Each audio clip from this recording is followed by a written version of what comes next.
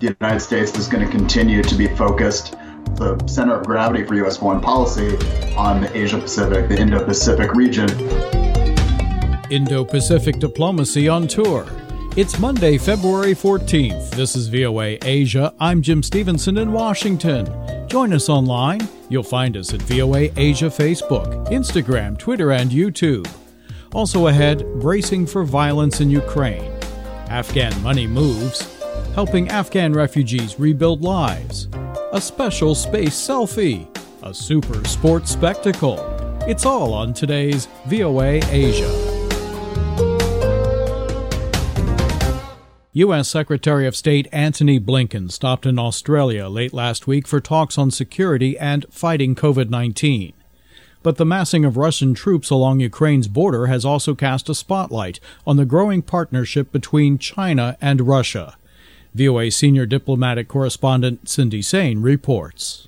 Secretary of State Antony Blinken, like other top U.S. diplomats before him, has said the U.S. wants to shift its foreign policy focus to Asia and the Indo-Pacific region.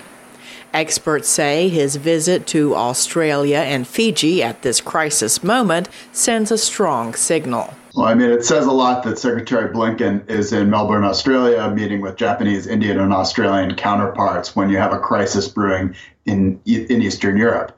And I think one of the big points here is that the United States is going to continue to be focused primarily as the primary, center of gravity for U.S. foreign policy on the Asia-Pacific, the Indo-Pacific region, even when there are crises that might drag us away some of our time and attention from time to time. Experts say a joint initiative to fight COVID-19 topped the agenda. This is something that the four sides have been working on for quite some time, which essentially entails India producing COVID vaccines, the U.S. and Japan paying for them, and Australia helping with the logistics to ensure that they're distributed throughout Asia. And this initiative, like everything else with the Quad, is meant to counter China. It's meant to push back against China's own vaccine production, distribution, and vaccine diplomacy in the Indo-Pacific region. Chinese President Xi Jinping welcomed Russian President Vladimir Putin to Beijing, hours before the opening of the Beijing Winter Olympics. Both leaders criticized what they called negative U.S. influence, both in Europe and in the Indo-Pacific, and analysts took notice. China is probably, at this point in time, Russia's most dependable and trusted ally, in the sense that if Russia were to actually invade Ukraine and if it were to go to war in Ukraine, it would look to China to help it out, particularly in terms of providing economic support, given all of the sanctions that would come out against Russia. On the other side of the world, Russia's massive joint military drills with Belarus are further heightening tensions. Here's Russia's defense ministry footage of heavy Russian missile systems, tanks, and guns. Blinken continued his diplomatic push to deter a Russian invasion while traveling, speaking with French and NATO leaders. Cindy Sain, VOA News. At the Beijing Olympics heading into competition today, Norway leads the medals table with 9 gold medals, 5 silver and 7 bronze for a games-leading 21 overall medals. Germany follows with 8 gold, 5 silver and 1 bronze. The United States has moved to third place with 6 gold, 5 silver and a bronze. Host China sits at number 8, having collected 4 gold, 3 silver and 2 bronze. U.S. speed skater Erin Jackson won the gold in the women's 500-meter race after almost missing the Olympics because of a slip in U.S. qualifiers. The 29-year-old world number 1 is the first American to win since Bonnie Blair did so at the 1994 Winter Games. She is also the first black woman to win an Olympic gold medal in speed skating. Heavy snow and poor weather conditions forced several events to be postponed, including the women's slopestyle qualifying, which was moved from Sunday to Monday. And everyone is waiting for news from a hearing regarding Kamila Valieva's positive drug test. The 15-year-old Russian figure skater failed a test taken in December ahead of the Beijing Olympics. Follow all of the latest Olympic news with us at voanews.com. These are among some of the top Asia headlines you'll find right now when you visit voanews.com. The United States, Japan, and South Korea meet in Hawaii to discuss North Korea and Ukraine. Australia evacuates embassy in Kyiv, urges China to speak up for Ukraine. The United States aims to counter China by opening Solomon Islands embassy. United Nations increases aid in Myanmar as more displaced by coup's consequences. Politics of grandeur, 2 Olympics, and China's love of big. You'll find expanded coverage of all these stories and much more by joining us online. Visit us at Facebook at VOA Asia, Instagram and Twitter, and voanews.com.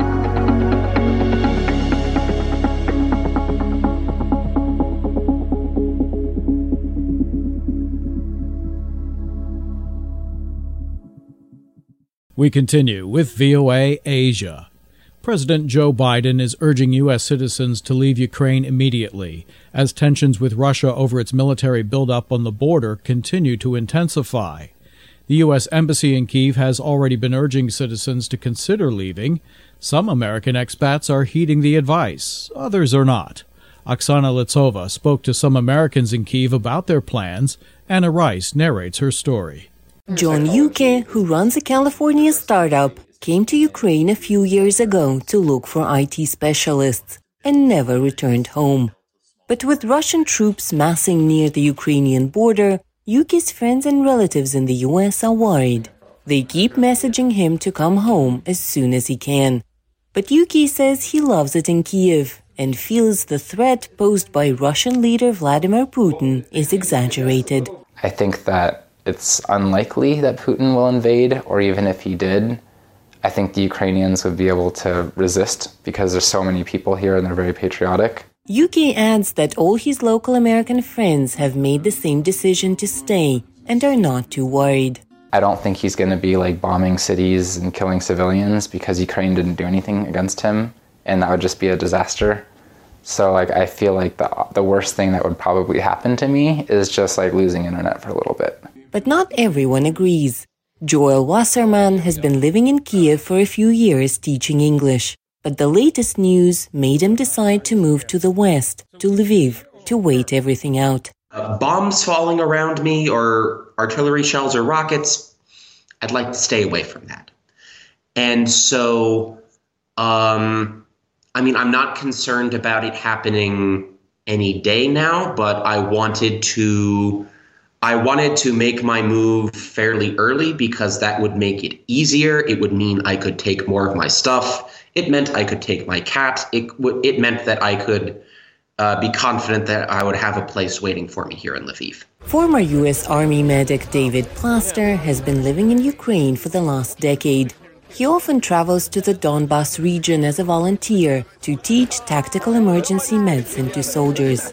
If Russia invades, Plaster says he won't leave and instead has joined Ukraine's territorial defense forces to protect Kyiv if he needs to, together with the city's residents.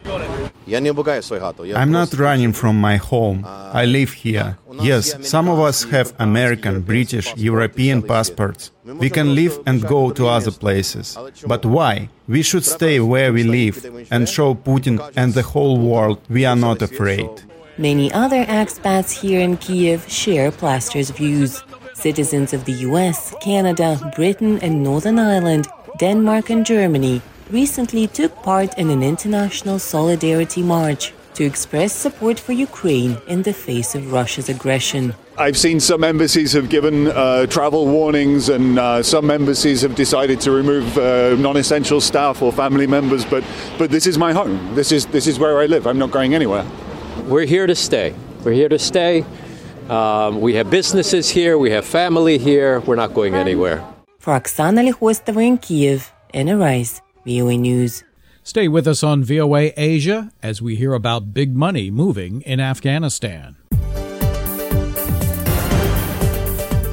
Happening now in Asia, Thai authorities scramble to contain a second oil spill in less than 3 weeks in the Gulf of Thailand after an estimated 26,000 liters leaked 20 kilometers off the eastern province of Rayong, in the same location where more than 4 times more spilled into the sea January 25th. Stay up to date with VOA. You're listening to VOA Asia.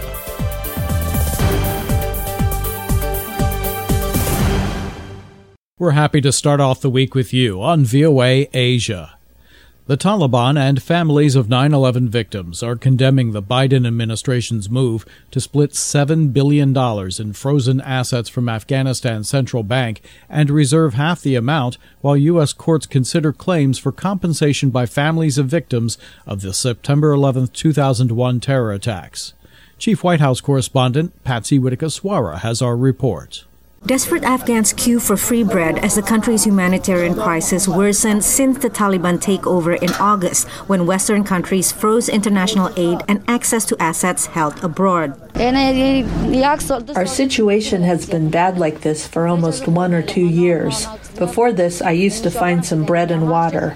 On Friday, U.S. President Joe Biden signed an executive order allowing half of the $7 billion in frozen assets from Afghanistan's central bank to be set aside in a trust fund slated for humanitarian assistance in the country.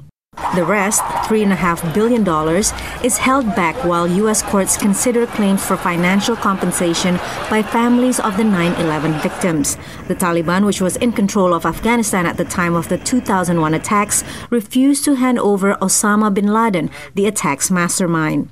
A senior administration official told VOA that a judge had ordered those funds frozen in place so the claimants could have their case heard. These are the reserves of the Afghan people. They're not the reserves of the Taliban. And so freezing them and starting to divvy them up based on our own internal calculations, I think sends the wrong message to the people of Afghanistan about what role the United States is playing in terms of responding to the humanitarian and really to the economic crisis that they're experiencing. The Taliban also criticized the move. Spokesperson Mohammad Naeem tweeted that stealing the Afghan people's money that was frozen by the United States is the lowest a country could stoop to morally and humanly. The Taliban have taken Afghanistan by force and have no right to speak about morality, said Hussein Haqqani, director of South and Central Asia at the Hudson Institute via Skype. They are trying to get money to which they have no rightful claim anyway. This money was accumulated under the Afghan Republic, which the Taliban constantly fought. The Taliban never liked the idea of international assistance coming to Afghanistan under the Republic. So it is rather ingenuous of them to try and now say that, hey, this is the money of the Afghan people. Many 9/11 families support distributing the frozen assets to help the Afghan people, said Brett Eagleson, son of a 9/11 victim. But he said leaving the distribution of the fund for 9/11 to the court will force the families to fight another that is wrong, unfair, and unjust. It is still unclear how the Biden administration plans to distribute the $3.5 billion for humanitarian needs in Afghanistan. Patsy Witakaswara, VOA News at the White House. VOA Asia Facebook is the choice of millions to see and read the latest stories about Asia and the United States. Follow us on VOA Asia Facebook and say hello online or on your smartphone. Subscribe to all of our platforms for free. See, hear, and read and share all of the latest from VOA Asia anytime. VOA Asia is your trusted source for news and great features. This news from VOA Asia. A Myanmar army officer who defected and fled the country detailed battlefield losses sustained by rebels in the southern part of Chin State to the Reuters news agency, showing at least 50 soldiers killed, 200 badly wounded in 2021 by opposition fighters with homemade weapons. You'll find this and all the stories through the day on VOA Asia, Twitter, and Facebook. This is VOA Asia. As we continue with VOA Asia, U.S. businesses and Asian Americans are stepping up to help Afghan refugees adjust to life in the United States with technology training and tools. One resettlement effort that began in a military base in Indiana has spread throughout the United States. VOA's Jessica Stone has the story. A local infrastructure company is stepping in to help the Afghan refugees that are here in Indiana as we speak. By the time Rupal Tanawala appeared in this local news report in September, she had cut her work hours in half to spend 4 months making sure Afghan refugees at the resettlement camp outside Indianapolis had something she did not have when she immigrated to the U.S., technology. I come from India, where I did not have access to technology. Being an immigrant, I knew what journey it is. not able to speak English and not able to learn fast enough. Like in the current time, I know you need a laptop to apply for a job, build a resume, look for a house, apply for all the benefits. This time, the refugees are receiving technology thanks to donations from Amazon, the Asian American Alliance, and the Society for Information Management. An Indianapolis-based infrastructure company called IEA donated hardware and the labor to create a computer lab for the Afghan families at Camp Atterbury. Sona Rahmani, a refugee herself, was teaching children English when the laptops arrived in the classroom. Not a lot of kids in Afghanistan have laptops or iPads. They don't even know how to use them. That's why when they saw the laptops for the first time, they were really excited. They have joy and they're interested. Rupal can't forget the face of a 10-year-old girl she calls Salma. It was her first opportunity to even sit in a classroom and then to learn with a laptop. Like she was in tears. Other military bases in the U.S. have replicated Rupal's project at Camp Atterbury. The majority of them immediately responded, said, here is our non-government organization who is taking charitable donations. We would love for them to work with her so that we can do something similar to what you established at Camp Atterbury. In all, 500 used laptops and tablets obtained through Rupal's efforts were distributed across 8 military bases. The program is winding down now and operating at just 3 bases. Rupal's next challenge? Making sure each family among the 54,000 who immigrated transitioned to life in America with that donated technology. After all, she says, many of them gave our troops something they needed in Afghanistan. If not for this Afghan guest, like who would have been our interpreter? Who would have supported all the supplies that they needed? Welcoming the Afghans is personal for Rupal. Her son is a cadet at the U.S. Military Academy at West Point. Another chapter in the American story. Immigrants raising the next generation to defend and care for their new country. Jessica Stone, VOA News, Washington. Making headlines in Asia, Japan reconfirmed its commitment to a free and open Indo-Pacific region in the face of a fluid international situation during a meeting in Australia of regional foreign ministers created to counter China's influence. Stay up to date with VOA. You're listening to VOA Asia.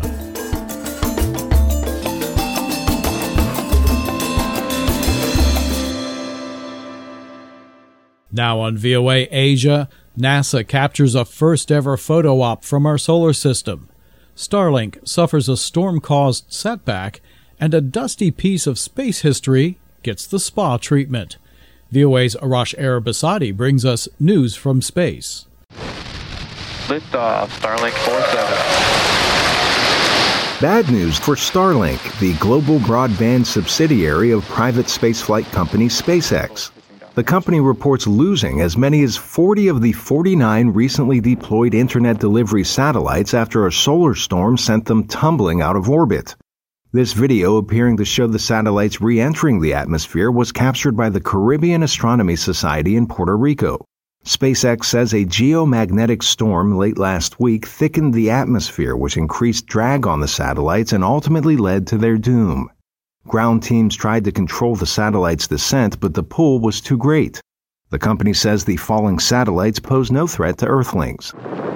In other news, this year marks the 50th anniversary of the Apollo 16 mission, the 5th mission to land astronauts on the moon and bring them back to Earth. Apollo 16 was the second mission carrying a lunar rover, and astronauts collected samples, snapped some photos, and conducted first-of-their-kind experiments using an ultraviolet camera on the moon. Today, the Apollo 16 capsule that carried 3 astronauts half a century ago rests at the U.S. Space and Rocket Center in Huntsville, Alabama. Delayed by the pandemic, the capsule now gets a long-awaited cleaning. This is a piece of history that human beings should be able to enjoy millennia from now, not just in the next few decades or centuries, but it should be kept and preserved because it represents one of the greatest triumphs of the space program of the planet Earth. Considering its age, those working on the project say the capsule is in pretty good shape. Impressive, considering it didn't always live in a glass case and museum visitors could walk up and touch it. The case is not completely hermetically sealed, which is actually an important thing. You don't want to completely seal it off and have no air circulation. And so we do occasionally get insects and fluff and those sorts of things in there. Sometimes some foreign debris, makes it in there by people trying to do things. Foreign debris like business cards, pencils, money, spoons, and even a tube of lip balm. Workers delicately using various cleaning methods plan to have the spacecraft looking its best by the 50th anniversary of its April 16, 1972 flight. Finally, NASA's Parker Solar Probe captured the first visible light images of Earth's inhospitable neighbor, Venus. The images turned into this video reveal features like continental regions, plains, and plateaus, along with a halo of oxygen surrounding the planet. Parker's Wide Field Imager, or WHISPER, caught the images in a pair of flybys observing the same visible spectrum our eyes can see. Scientists say learning about Venus can help them understand how Earth supports life and why Venus does not. Arash Arbasadi, VOA News. Americans are getting ready for the Super Bowl, just about ready to kick off. It's the final season matchup of the U.S. National Football League, and it's become a national celebration. Mike O'Sullivan reports from Los Angeles, where the Los Angeles Rams are facing the Cincinnati Bengals in a game that is both a sports event and entertainment gala. The teams are warming up. And SoFi Stadium, which opened just a year and a half ago in the Inglewood neighborhood, will welcome 70,000 fans of American football. Officials say spectators must meet COVID vaccination and testing requirements and wear masks. Outdoor venues are getting ready for Super Bowl parties, also with tight restrictions. Tens of millions will be watching from home on television. A sports expert at a nearby university says whether people are sports fans or not, they are waiting for the Super Bowl. In the United States, it's practically a national holiday. It's just become a great celebration, not just of football, but now of entertainment. Eminem, Snoop Dogg, Dr. Dre, Mary J. Blige, and Kendrick Lamar will perform during the game's halftime show. But that is not all that people wait for. Besides the game, which you might not care at all about the teams involved, but you care a lot about the commercials. Creative ads that rival Hollywood productions, says an advertising expert. Super Bowl Sunday to the advertising industry is like Oscar night is to the movie industry. It's the biggest night of the year. We actually see the best commercials from the advertising industry on Super Bowl Sunday. And the most expensive, airing on the most viewed program on American television. This year, the cost for 30 seconds of airtime in the Super Bowl can cost as much as $7 million. These commercials, including production and broadcast fees, can cost more than some full-length movies. If you own the 2-minute break, easily with the production, you're topping $25 million. There are also millions of dollars to be made in merchandising, keeping customs agents busy weeding out counterfeits. For fans, it's a celebration, together with family and friends, and for those who can buy tickets costing thousands of dollars, watching the game in the stadium. Hosting the Super Bowl is important for Los Angeles, says a sports legend who grew up in the area. It's so big for the community, it's so big for everything, and obviously with the LA Rams in it, it's just like, how does this happen? The Rams last played in the Super Bowl in 2019, when they lost to the New England Patriots in a game in Atlanta. The Bengals have not made it to a Super Bowl since the 1980s, but the drama on the football field is just part of the attraction Super Bowl Sunday. Mike O'Sullivan, VOA News, Los Angeles. No matter the outcome of the Super Bowl, you're the winner for joining us today on VOA Asia. Continue online. You'll find us at Facebook, Twitter, Instagram, and YouTube. We thank our team, Service Chief Diane Gao, Keith Lane, Chris Casquejo, and Jessica Stone. I'm Jim Stevenson. We're in Washington. We hope you have a wonderful day ahead. Be safe. Be well.